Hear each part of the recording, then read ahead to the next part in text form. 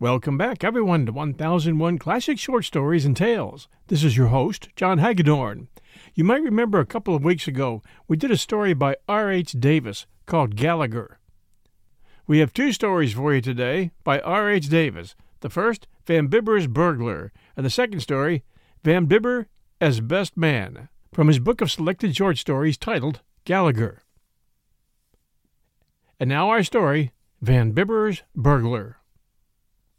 There had been a dance uptown, but as Van Bibber could not find her there, he accepted young Travers' suggestion to go over to Jersey City and see a go between Dutchy Mack and a colored person professionally known as the Black Diamond. They covered up all signs of their evening dress with their greatcoats and filled their pockets with cigars, for the smoke which surrounds a go is trying to sensitive nostrils, and they also fastened their watches to both keychains. Alf Alpin, who was acting as a master of ceremonies, was greatly pleased and flattered at their coming, and boisterously insisted on their sitting on the platform. The fact was generally circulated among the spectators that the two gents in high hats had come in a carriage, and this and their patent leather boots made them objects of keen interest. It was even whispered that they were the parties who were putting up the money to back the Black Diamond against the Hester Street Jackson. This in itself entitled them to respect. Van Bibber was asked to hold the watch, but he wisely declined the honor, which was given to Andy Spielman, the sporting reporter of the Track and Ring, whose watch case was covered with diamonds, and was just the sort of watch a timekeeper should hold. It was 2 o'clock before Dutchy Mack's backer threw the sponge into the air, and 3 before they reached the city. They had another reporter in the cab with them besides the gentleman who had bravely held the watch in the face of several officers to do for him, and as Van Bibber was ravenously hungry, and as he doubted that he could get anything at that hour at the club, they accepted Spielman's invitation and went for a porterhouse steak and onions at the Owl's Nest, Gus McGowan's all-night restaurant on 3rd Avenue. It was a very dingy, dirty place, but it was as warm as the engine room of a steamboat, and the steak was perfectly done and tender. It was too late to go to bed, so they sat around the table with their chairs tipped back and their knees against its edge. The two clubmen had thrown off their greatcoats, and their wide shirt fronts and silk facings shone grandly in the smoky light of the oil lamps and the red glow from the grill in the corner. They talked about the life the reporters led, and the Philistines asked foolish questions, which the gentlemen of the press answered without showing them how foolish they were. "And I suppose you have all sorts of curious adventures," said Van Bibber, tentatively. "Well, no, not what I would call adventures," said one of the reporters. "I've never seen anything that could not be explained or attributed directly to some known cause, such as crime or poverty or drink. You may think at first that you have stumbled upon something strange and romantic, but it comes to nothing. You would suppose that in a great city like this one would come across something that could not be explained away, something mysterious or out of the common, like Stevenson's Suicide Club. But I've not found it so. Dickens once told James Payn that the most curious thing he ever saw in his rambles around London was a ragged man who stood crouching under the window of a great house where the owner was giving a ball.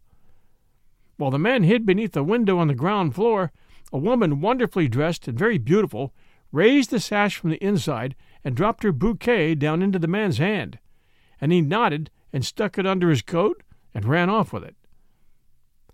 I call that now a really curious thing to see, but I've never come across anything like it, and I've been in every part of this big city, and at every hour of the night and morning, and I'm not lacking in imagination either, but no captured maidens have ever beckoned to me from barred windows, nor white hands waved from a passing hansom. Balzac and de Musset and Stevenson suggest they have had such adventures, but they never come to me. It is all commonplace and vulgar, and always ends in a police court or with a found drowned in the North River." McGowan, who had fallen into a doze behind the bar, woke suddenly and shivered and rubbed his shirt sleeves briskly. A woman knocked at the side door and begged for a drink, for the love of heaven, and the man who tended the grill told her to be off. They could hear her feeling her way against the wall and cursing as she staggered out of the alley. 3 men came in with a hack driver and wanted everybody to drink with them, and became insolent when the gentleman declined. and were in consequence hustled out one at a time by McGowan, who went to sleep again immediately with his head resting among the cigar boxes and pyramids of glasses at the back of the bar, and snored. "You see," said the reporter, "it's all like this. Night in a great city is not picturesque, and it is not theatrical. It is sodden, sometimes brutal, exciting enough until you get used to it, but it runs in a groove. It is dramatic, but the plot is old, and the motives and characters always the same." The rumble of heavy market wagons and the rattle of milk carts told them it was morning, and as they opened the door, the cold, fresh air swept into the place and made them wrap their collars around their throats and stamp their feet. The morning wind swept down the cross street from the East River, and the lights of the street lamps and of the saloon looked old and tawdry. Travers and the reporter went off to a Turkish bath, and the gentleman who held the watch, and who had been asleep for the last hour, dropped into a night-hawk and told the man to drive home. It was almost clear now, and very cold, and Van Bibber determined to walk. He had the strange feeling one gets when one stays up until the sun rises, of having lost a day somewhere, and the dance he had attended a few hours before seemed to have come off long ago, and the fight in Jersey City was far back in the past. The houses along the cross street through which he walked were as dead as so many blank walls, and only here and there a lace curtain waved out of the open window where some honest citizen was sleeping. The street was quite deserted. Not even a cat or a policeman moved on it, and Van Bibber's footsteps sounded brisk on the sidewalk. There was a great house at the corner of the avenue and the cross street on which he was walking. The house faced the avenue, and a stone wall ran back to the brown stone stable which opened on a side street. There was a door in this wall, and as Van Bibber approached it on his solitary walk, it opened cautiously, and a man's head appeared in it for an instant, and was withdrawn again like a flash, and the door snapped to. Van Bibber stopped and looked at the door, and at the house, and then up and down the street. The house was tightly closed, as though someone was lying inside dead, and the streets were still empty. Van Bibber could think of nothing in his appearance so dreadful as to frighten an honest man, so he decided the face he had had a glimpse of must belong to a dishonest one. It was none of his business, he assured himself, but it was curious, and he liked adventure, and he would have liked to prove his friend the reporter, who did not believe in adventure, in the wrong. So he approached the door silently, and jumped and caught at the top of the wall, and stuck one foot on the handle of the door, and, with the other on the knocker, drew himself up and looked cautiously down on the other side. He had done this so lightly that the only noise he made was the rattle of the doorknob on which his foot had rested, and the man inside thought that the one outside was trying to open the door, and placed his shoulder to it and pressed against it heavily.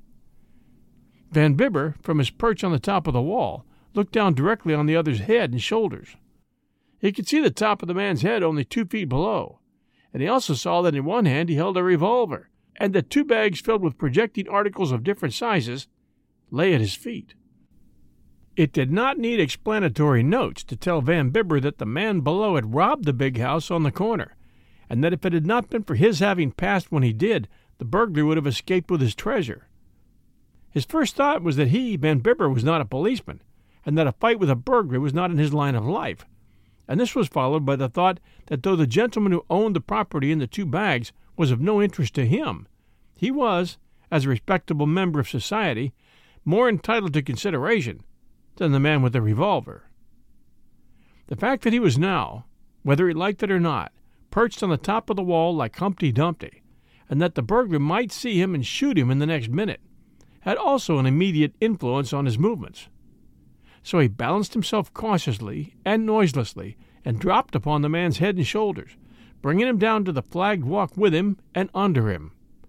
The revolver went off once in the struggle, but before the burglar could know how or from where his assailant had come, Van Bibber was standing up over him and had driven his heel down on his hand and kicked the pistol out of his fingers.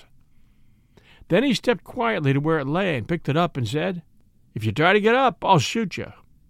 He felt an unwarranted and ill-timedly humorous inclination to add, "And I'll probably miss you," but he subdued that. The burglar, much to Van Bibber's astonishment, did not attempt to rise, but sat up with his hands locked across his knees and said, "Shoot ahead. I'd a damn sight rather you would." His teeth were set and his face desperate and bitter, and hopeless to a degree of utter hopelessness that Van Bibber had never imagined. "Go ahead," reiterated the man doggedly. "I won't move. Shoot me." It was a most unpleasant situation. Van Bibber felt the pistol loosening in his hand, and he was conscious of a strong inclination to lay it down and ask the burglar to tell him all about it. "You haven't got much heart," said Van Bibber finally. "You're a pretty poor sort of burglar, I should say." "What's the use?" said the man fiercely. "I won't go back. I won't go back there alive. I've served my time forever in that hole. If I have to go back again, God help me if I don't do for a keeper and die for it. But I won't serve time there no more." "Go back where?" asked Van Bibber gently and greatly interested. "To prison?" "To prison, yes," cried the man hoarsely. "To a grave, that's where. Look at my face," he said. "Look at my hair. That ought to tell you where I've been. With all the color gone out of my skin and all the life out of my legs. You needn't be afraid of me. I couldn't hurt you if I wanted to. I'm a skeleton and a baby, I am. I couldn't kill a cat. And now you're going to send me back again for another lifetime. For 20 years this time, into that cold, forsaken hole. And after I'd done my time so well and worked so hard." Van Bibber shifted the pistol from one hand to the other and eyed his prisoner doubtfully. "How long you been out?" he asked, seating himself on the steps of the kitchen and holding the revolver between his knees. The sun was driving the morning mist away, and he had forgotten the cold. "I got out yesterday," said the man. Van Bibber glanced at the bags and lifted the revolver. "You sure didn't waste much time," he said. "No," answered the man sullenly. "No, I didn't. I knew this place, and I wanted money to get west to my folks, and the society said I'd have to wait till I earned it, and I couldn't wait. I haven't seen my wife for 7 years, nor my daughter. 7 years, young man, think of that. 7 years. Do you know how long that is? 7 years without seeing your wife or your child? And they're straight people, they are," he added hastily. "My wife moved west after I was put away and took another name, and my girl never knew nothing about me. She thinks I'm away at sea. I was to join 'em. That was the plan. And I thought I could lift enough here to get the fare. And now," he added, dropping his face in his hands, "I've got to go back. And I had meant to live straight after I got west. God help me, but I did. Not that it makes much difference now. And I don't care whether you believe it or not, neither," he added fiercely.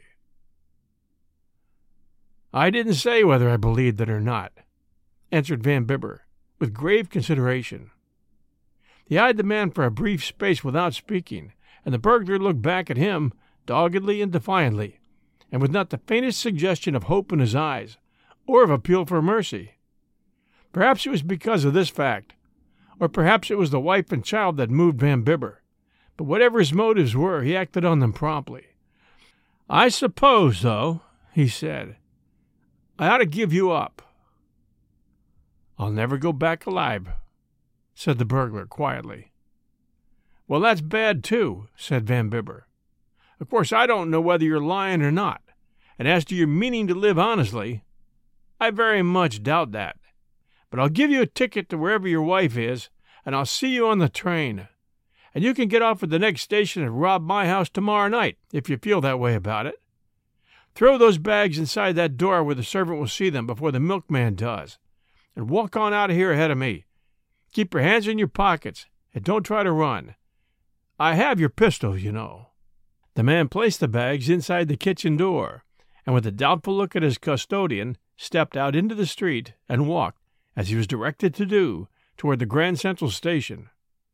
Van Bibber kept just behind him, and kept turning the question over in his mind as to what he ought to do. He felt very guilty as he passed each policeman, but he recovered himself when he thought of the wife and child who lived in the West, and who were straight. "Where to?" asked Van Bibber, as he stood at the ticket office window. "Helena, Montana," answered the man, with, for the first time, a look of relief. Van Bibber bought the ticket and handed it to the burglar. "I suppose you know," he said, "that you can sell that at a place downtown for half the money." "Yeah, I know that," said the burglar. There was a half hour before the train left, and Van Bibber took his charge into the restaurant and watched him eat everything placed before him, with his eyes glancing all the while to the right or left. Then Van Bibber gave him some money and told him to write to him, and shook hands with him. The man nodded eagerly and pulled off his hat as the car drew out of the station, and Van Bibber came downtown again with the shop girls and clerks going to work, still wondering if he'd done the right thing. He went to his rooms and changed his clothes, took a cold bath, and crossed over to Delmonico's for his breakfast, and while the waiter laid the cloth in the cafe, glanced at the headings in one of the papers. He scanned first with polite interest the account of the dance on the night previous, and noticed his name among those present. With greater interest he read of the fight between Dutchy Mac and the Black Diamond, and then he read carefully how Abe Hubbard, alias Jimmy the Gent, a burglar, had broken jail in New Jersey and had been traced to New York. There was a description of the man, and Van Bibber breathed quickly as he read it. "The detectives have a clue of his whereabouts," the account said. "If he's still in the city, they're confident of recapturing him, but they fear that the same friends who helped him break jail will probably assist him from the country, or to get out west." "Yeah, they may do that," murmured Van Bibber to himself, with a smile of grim contentment. "They probably will." Then he said to the waiter, "Oh, I don't know, some bacon and eggs and green things and coffee." Just another day in the city. R.H. Davis writes some pretty good stories. Hope you enjoyed this one. We'll return with our second story right after these sponsor messages.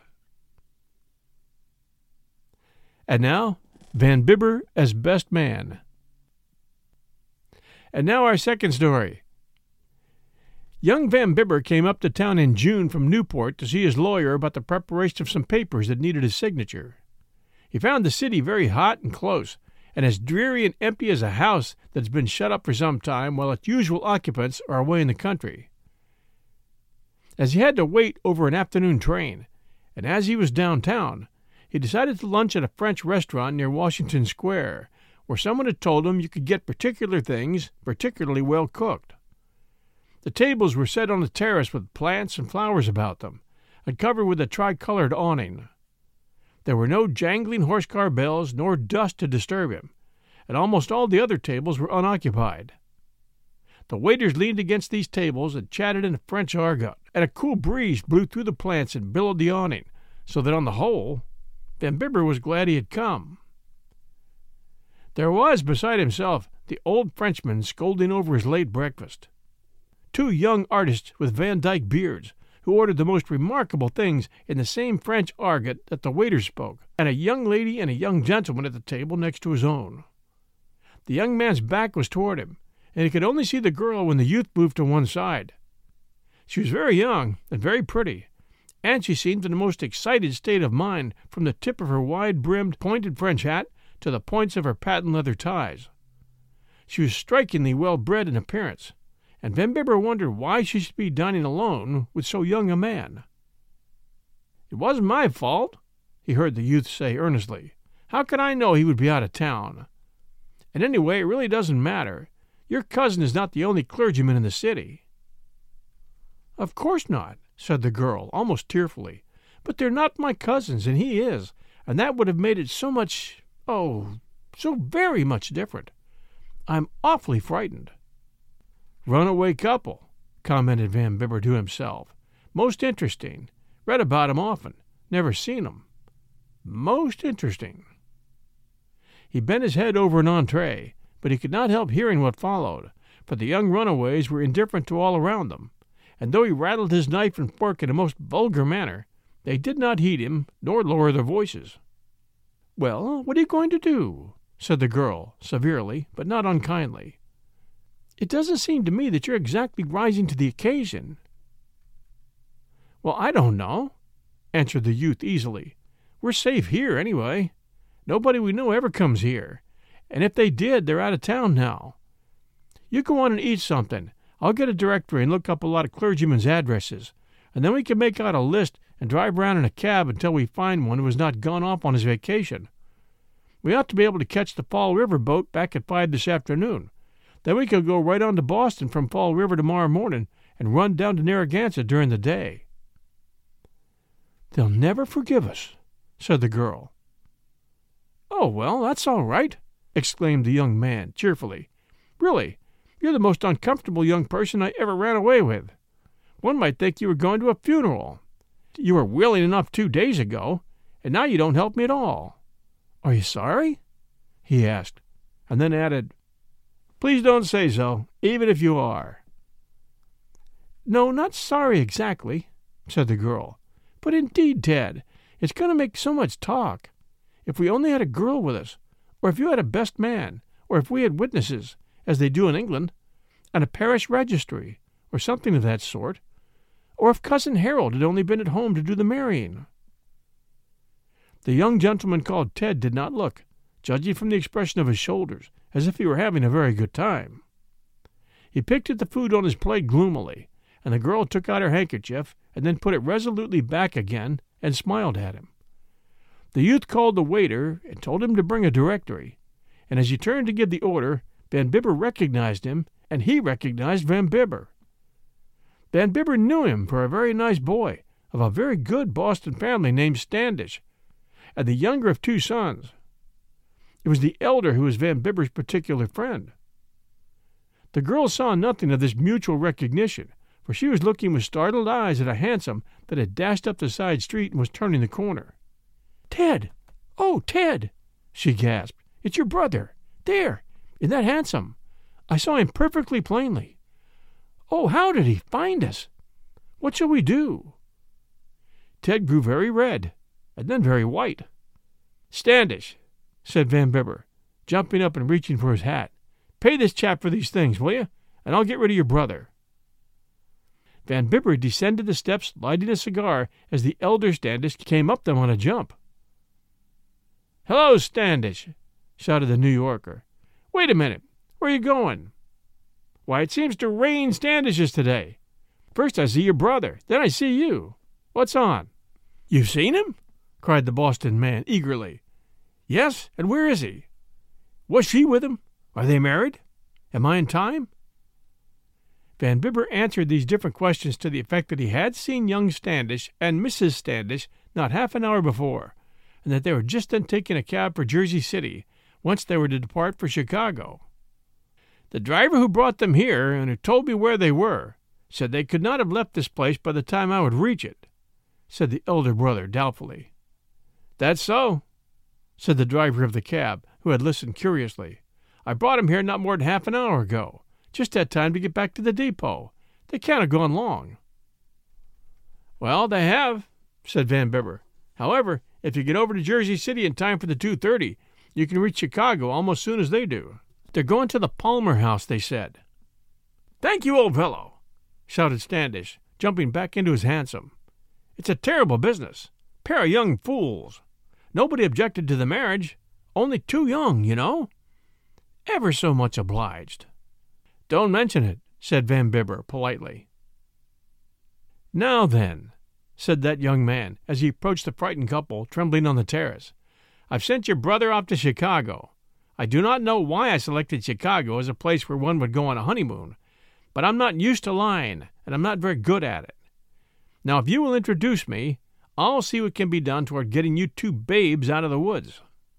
The young Standish said, "Miss Cambridge, this is Mr. Cortlandt Van Bibber, of whom you've heard my brother speak."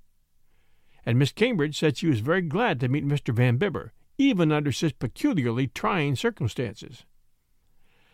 "Now, what you 2 want to do," said Van Bibber, addressing them as though they were just about 15 years old and he were at least 40, "is to give this thing all the publicity you can." "What?" chorused the 2 runaways, in violent protest. "Certainly," said Van Bibber.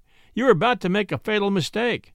You are about to go to some unknown clergyman of an unknown parish, who would have married you in a back room, without a certificate or a witness, just like any eloping farmer's daughter and a lightning rod agent. Now it's different with you two. Why you are not married respectably in church, I don't know, and I don't intend to ask. But kind Providence has sent me to you to see that there is no talk nor scandal, which is such bad form, and which would have got your names into all the papers. I'm going to arrange this wedding properly, and you will kindly remain here until I send a carriage for you. Now just rely on me entirely, and eat your luncheon in peace. It's all going to come out right. And allow me to recommend the salad, by the way, which is especially good. Van Bibber first drove madly to the little church around the corner, where he told the kind old rector all about it, and arranged to have the church open and the assistant organist in her place, and a district messenger boy to blow the bellows, punctually at 3:00. "And now," he soliloquized, "I must get some names. It doesn't matter much whether they happen to know the high contracting parties or not, but they must be names that everybody knows. Whoever's in town will be lunching at Delmonico's, and the men will be at the clubs." So he first went to the big restaurant, where, as good luck would have it, he found Mrs. Reggie Van Arndt and Mrs. Jack Peabody, and the Misses Brookline, who had run up the Sound for the day on the yacht Minerva of the Boston Yacht Club. And he told them how things were, and swore them to secrecy, and told them to bring what men they could pick up. At the club he pressed 4 men into service who knew everybody, and whom everybody knew, and when they protested that they'd not been properly invited, and that they only knew the bride and groom by sight, he told them that didn't make any difference, as it was only their names he wanted. Then he sent a messenger boy to get the biggest suite of rooms on the Fall River boat, and another one for flowers, and then he put Mrs. Reggie Van Arndt into a cab and sent her after the bride, and as best man he got into another cab and carried off the groom. "I've acted either as best man or usher 42 times now," said Van Bibber, as they drove to the church, "and this is the first time I ever appeared in either capacity in Russia leather shoes and a blue serge yachting suit. But then," he added contentedly, "you ought to see the other fellows. One of them's in a striped flannel."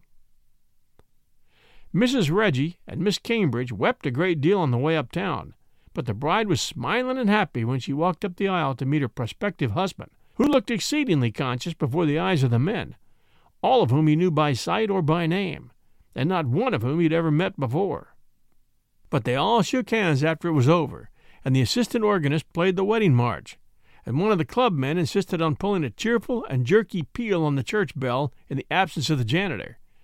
And then Van Bibber hurled an old shoe and a handful of rice, which he had thoughtfully collected from the chef at the club, after them as they drove off to the boat.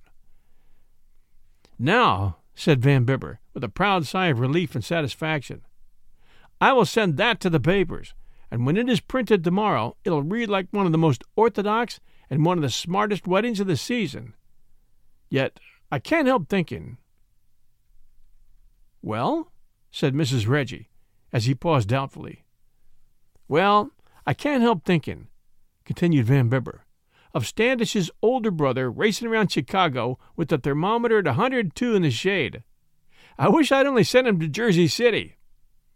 It just shows," he added mournfully, "that when a man is not practiced in line, he should leave it alone."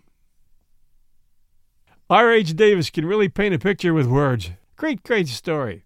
Enjoyed that a lot. Hope you did too.